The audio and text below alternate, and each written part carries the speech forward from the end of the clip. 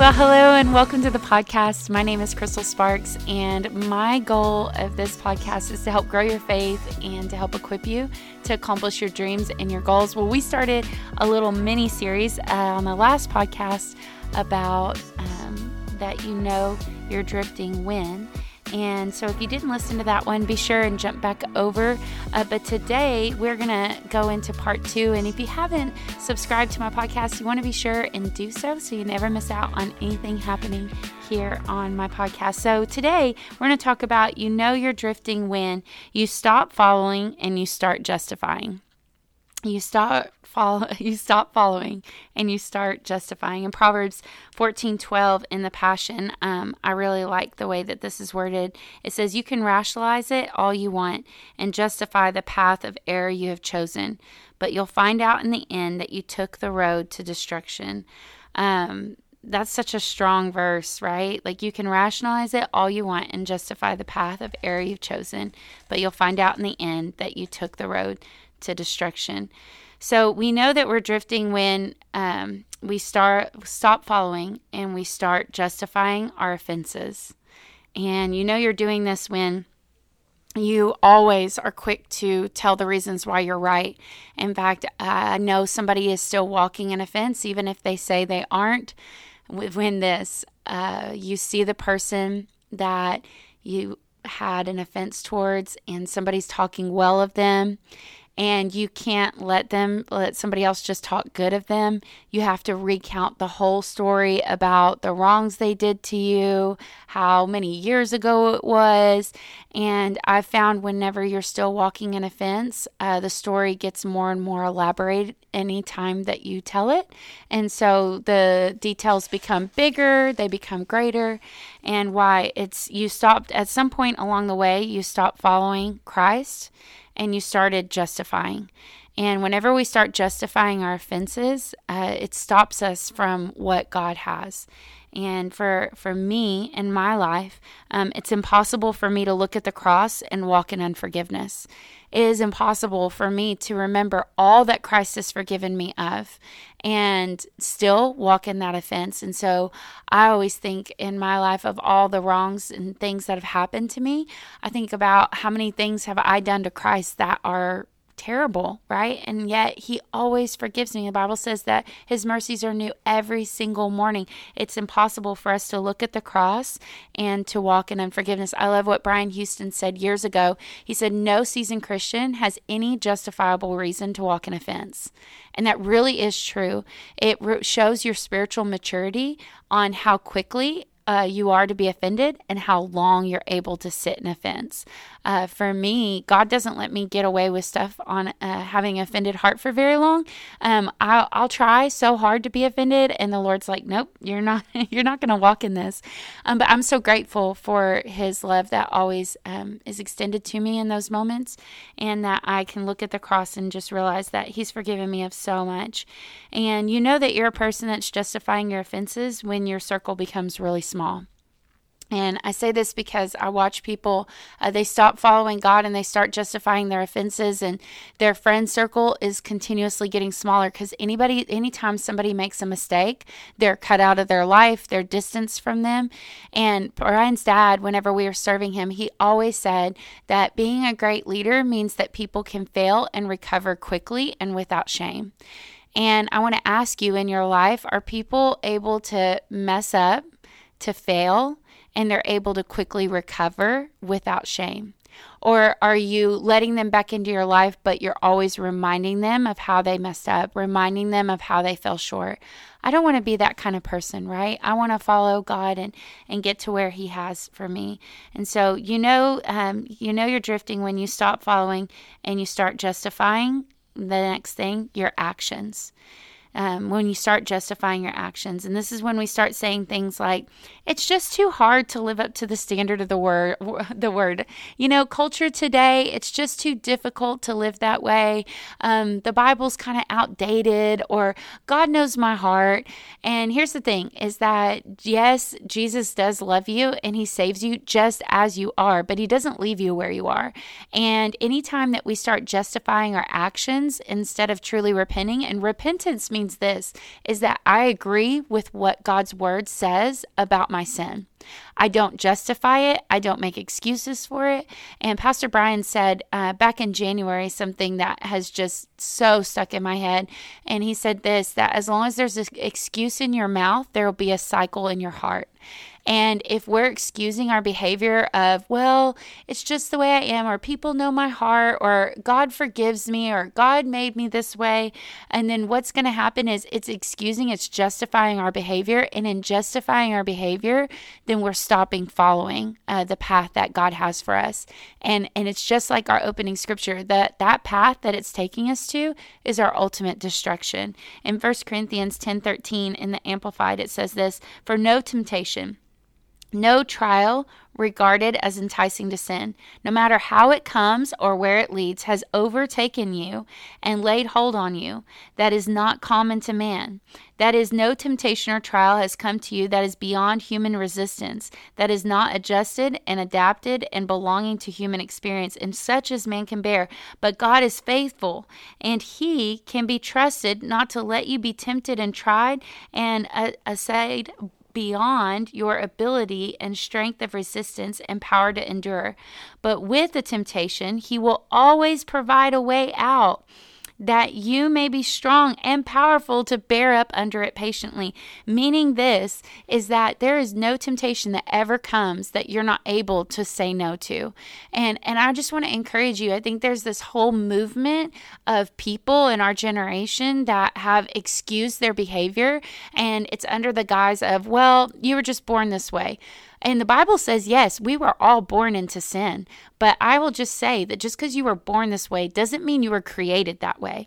That your Creator made you perfect. And we were all born into sin. We all have natural things in our sin nature that left unto ourselves are not godly, but that does not excuse us to be able to do whatever we want to do. In fact, in the Catholic Church, back in the beginning of the Catholic Church, they did things whenever it was coming into England, and they did a thing called indulgences. And it was basically they went to the priest and they would say, there's just these sins that I can't get over. And the priest would allow people to buy indulgences from the church. And what that meant is that they could go and sin and do whatever they wanted to do, and that God would forgive them because it was just who they are. And so the church, a lot of the big beautiful buildings that we see built over in Europe, the Catholic churches, were built by indulgences. People saying, okay, well, I'm just bent to live in adultery. This is who I am. Sexual immorality is just part of who I am. Alcoholism is just part of who I am. Addiction to drugs is just who I am. Cheating, gambling, that's just who I am. And here's the thing is, so they would go to the priest and almost get a wink or like a pass on it. And I think the church, the Big C church, through the message of grace, has forgotten that God is gracious, but He is also holy. And heaven is not giving us out indulgences, passes on our behavior. And one of the passes I see on behavior, because we don't have modern day indulgences, but we have things called like the Enneagram. And we pass off and say, well, this is just my personality type. This is just who I am. That I was born this way. This is the way I was. Again, you may have been born that way, but you weren't created that way. And God created you perfect. And just because I know that I have a weakness in my flesh doesn't mean that I just surrender to that. But it means that I build my life in such a way that I don't give lenience for it, or I don't give way for it. I don't give it space to have control over me. And so I want to ask you a question. Have you become persuaded around your convictions? Have your convictions become loose? And I'll say this, I think that we are drifting when we no longer have like hard, fast things that we will and will not do. And I think there needs to be some things that God writes on our hearts that are for us, and we don't shake on those. We don't wave on those. We don't give way to the enemy on them. It doesn't matter who's around. It doesn't matter if it's popular. It doesn't matter if people think you're weird. Like, I think there should be some personal convictions, and if you don't have those, then it means that you're not following anymore. because the longer you follow God, the Bible says that he now writes his laws on our hearts, which means he's always having some things that he's convicting us. Condemnation says that you're in shame and God can never love you. Conviction says that you're better than this, and it calls you up higher. It empowers you to be able to do it. Just like the scripture says that you may be capable and strong and powerful to bear up under it patiently. That's what conviction is. It's a reminding of your God identity. And so the next thing that we justify is that we justify how God made us, right? We justify how God made us. And I kind of touched on this, but I think for us in our life, I think we just got to be careful that we're not doing that. We're not passing off. We're not winking at our bad behavior or asking people to excuse it because it's our personality type. We can know things about us that are negative, but we can also put safeguards around ourselves to help us live the life that God's called us to live. The last thing is that you're drifting when you start justifying not following the ancient paths. The ancient past. In Jeremiah 6:16, I love this verse so much. Jeremiah 6:16 says this, "Thus says the Lord, stand by the roads and look, and ask for the eternal paths, where the good old way is, then walk in it, and you will find rest for your souls." And I love this verse because God is letting his people know in a culture that is anti-God. Jeremiah is speaking to a people who are living in the hardest of times to serve God. You think it's hard now. There's some crazy stuff in the Old Testament that was going on. And he says, hey, look at the ancient past. Like, look at the things that I've done before. Look at the roads our forefathers have paved. And I just want to encourage you that to not justify not taking the ancient paths. What do I mean by that? The ancient paths of prayer, the ancient paths of consecration, the ancient paths of holiness, the ancient path of fasting, the ancient paths of sowing and reaping, the ancient path of serving, the ancient path. I can keep going. But when you look through the great men and women that have gone before us, they paved the way. They blazed some trails of ancient paths that are still ways of righteousness today. And I think sometimes we start justifying ourselves out of those things, thinking that they're old-fashioned or they're not really for today. And I want to tell you that the old paths are still today's paths, and the paths to God's holy temple are still the same. And I think a lot of us have become entertained by things of this world, and we're so fascinated by what culture's saying and what's happening in the times that we've swayed away from the secret place that God wants us to do. And God's letting the people know in Jeremiah, if you want to find me, go look for the ancient past. And I want to encourage you, listening to podcasts is great, but this podcast, it doesn't substitute your time in God's word. This time of going to church and worshiping, that's great. I'm glad. I want you. The Bible says to not forsake the assembling together, right? Even more so, it says, as you see the day approaching. People say all the time, well, I believe we're in the last days. Well, okay, the Bible says to not forsake gathering together, especially if you think you're in the last days. So you better be in church, and that's great, but it doesn't replace your own personal prayer time. It doesn't replace your own personal worship time. Those are the ancient paths. And I want to ask you, are you justifying yourself out of those paths? Because if you are, then you're no longer following. You're following culture. You're following everything else. And as I read through the Bible recently, I was reading through in 2 Chronicles, and I was reading about how several kings in 2 Chronicles, when the priests weren't giving them the word they wanted to hear, they went and found a priest from culture in the world and brought them into the palace. And they would ask them what they would say.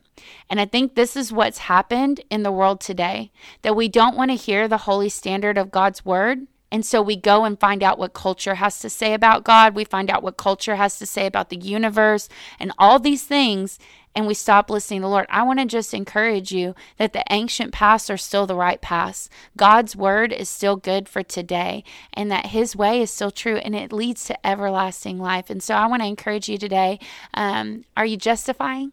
And if you are, whether you're justifying your offense, maybe you're justifying how you were created, maybe you're justifying whatever it is, today's a great day to repent, right? To agree with what God's word says and to turn around.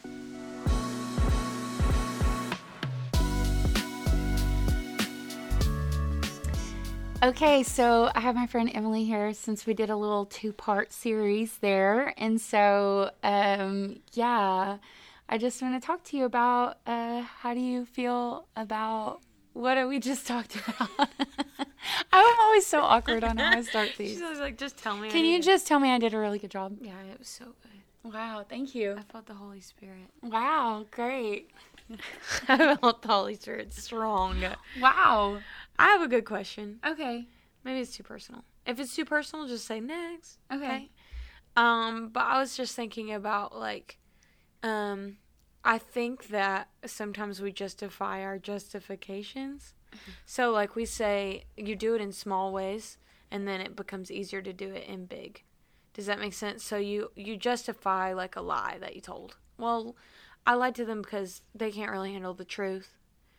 Or, right, like you start doing small things like that. Yeah. And then with bigger things, it becomes easier. Well, right? yeah, that's biblical. Song of Solomon says it's the small foxes that spoil the vine. Right. Yeah. Right. Yeah. And so I think, that's the whole idea of deconstruction is not around, I don't wake up one day and say, I don't believe in God. Yeah, or I don't believe in the church or his word mm-hmm. or all of that. Mm-hmm. It starts in small things. Mm-hmm. Yeah. Yeah, so it just makes me think of that. Really, it's like another way of saying, like, drifting is deconstruction. Oh, 100%. You know what I mean? Yeah. And it breaks my heart, like, when I see those small seeds in people. Yeah. It's kind of like as a discipleship tool of being like, hold on, like, don't go down that path. Yeah. What do you think are ways that like when you see your friends drifting that you can help them? Oh, 100% to help them. Well, first, it's like twofold, right? Number mm-hmm. one, self-awareness, but number two, that you're actually open to accountability. Mm-hmm.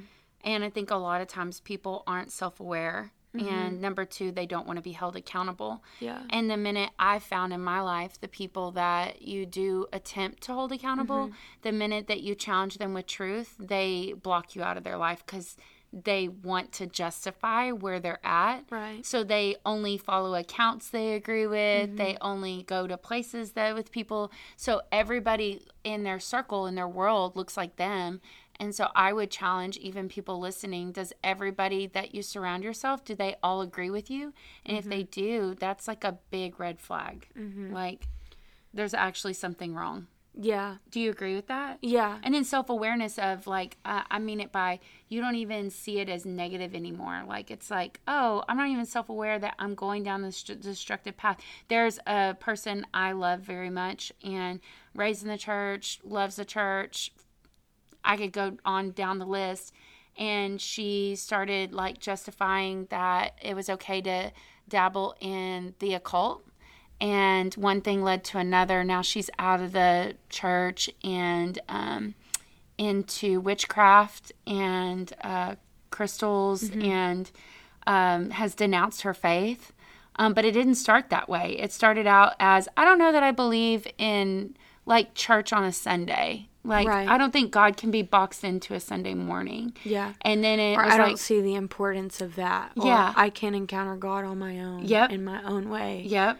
And then it kind of just kept going until now I see where she's at, and it literally breaks my heart. And so, but she's not self-aware, right? She wasn't even self-aware that first step she made was leading her to the path of destruction, which really, when you think about a road, right? If you're like in a fork in a road, one leading to destruction, the other, the ways of eternal life. Right. Whether you're 10 steps down that road or one, you're still on the path to destruction. Right. Like, the first step, we think the witchcraft, like, now she's into witchcraft, that was the step. But actually, that was just step 10. Yeah. You know? You think for people like that, like, what are the options to get out? Like, do you think they have to have, like, a road to Emmaus moment? Like, you know what I mean? Like, sometimes it feels like, God, how are you gonna turn around? Like, yeah. Where, if there is a fork in the road and you chose the destruction road, like, I do believe God's a God of, like, restoration and redemption, and,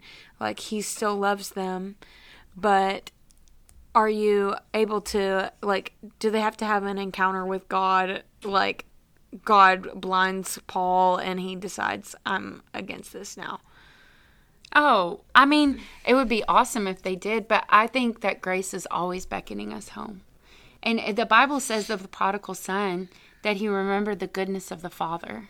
Mm-hmm. And I think that there's this moment where I think, right, there's the seed on the inside of us that goes, in my father's house, there was rejoicing. In my father's house, there was provision. In my father's house, there was like all the good. Mm-hmm. So, I mean, I pray on people like that there's going to be some kind of like yearning to come home. It would be great if it was like a light shining in the road kind of moment, but it didn't happen that way to the person, Simon, the dealer that Paul got in the Bible. It didn't happen like that. He just heard the word being taught and his heart responded yes. Yeah. And so I think even for those people, it's that heart grab moment, you know, to repent, to agree with what God's word says. Yeah. I think I've been thinking about the, like, even, you know, you're drifting when you're indifferent. Yeah. You know, and I've been thinking about, like, the posture of a lukewarm person. Mm-hmm. And, like, I'm not even on social media, like, blowing up that the church is bad. I just legit don't care. Yeah. Yeah. Like, well, I mean, Jesus says in Revelation that you're neither hot nor cold, so I'm going to spit you out. I mean, it's just like, it's an indifferent Christian. And like, I've been praying around that. Like, when does the light come on for someone that's indifferent? Mm-hmm. Well, when did it come on for you? Right?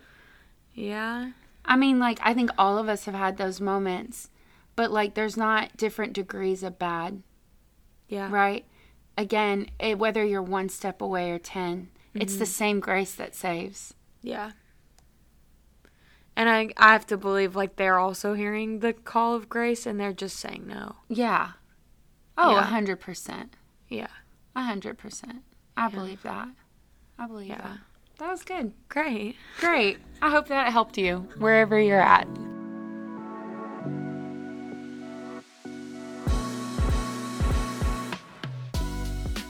I hope you got so much out of today's content. Can you do me a favor and hit the subscribe button so you never miss out on any new content here on my podcast?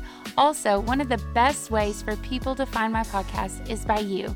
If you will, share this podcast on your social media or maybe text it to a friend and help me get the word out so we can help others. Also, everything you need to know about today's podcast will be available down in the show notes. I also have a link for you to stay subscribed to my emails so you never miss out on anything that I have going on. So, hey, thank you so much for being here, and let's do something awesome for God this week.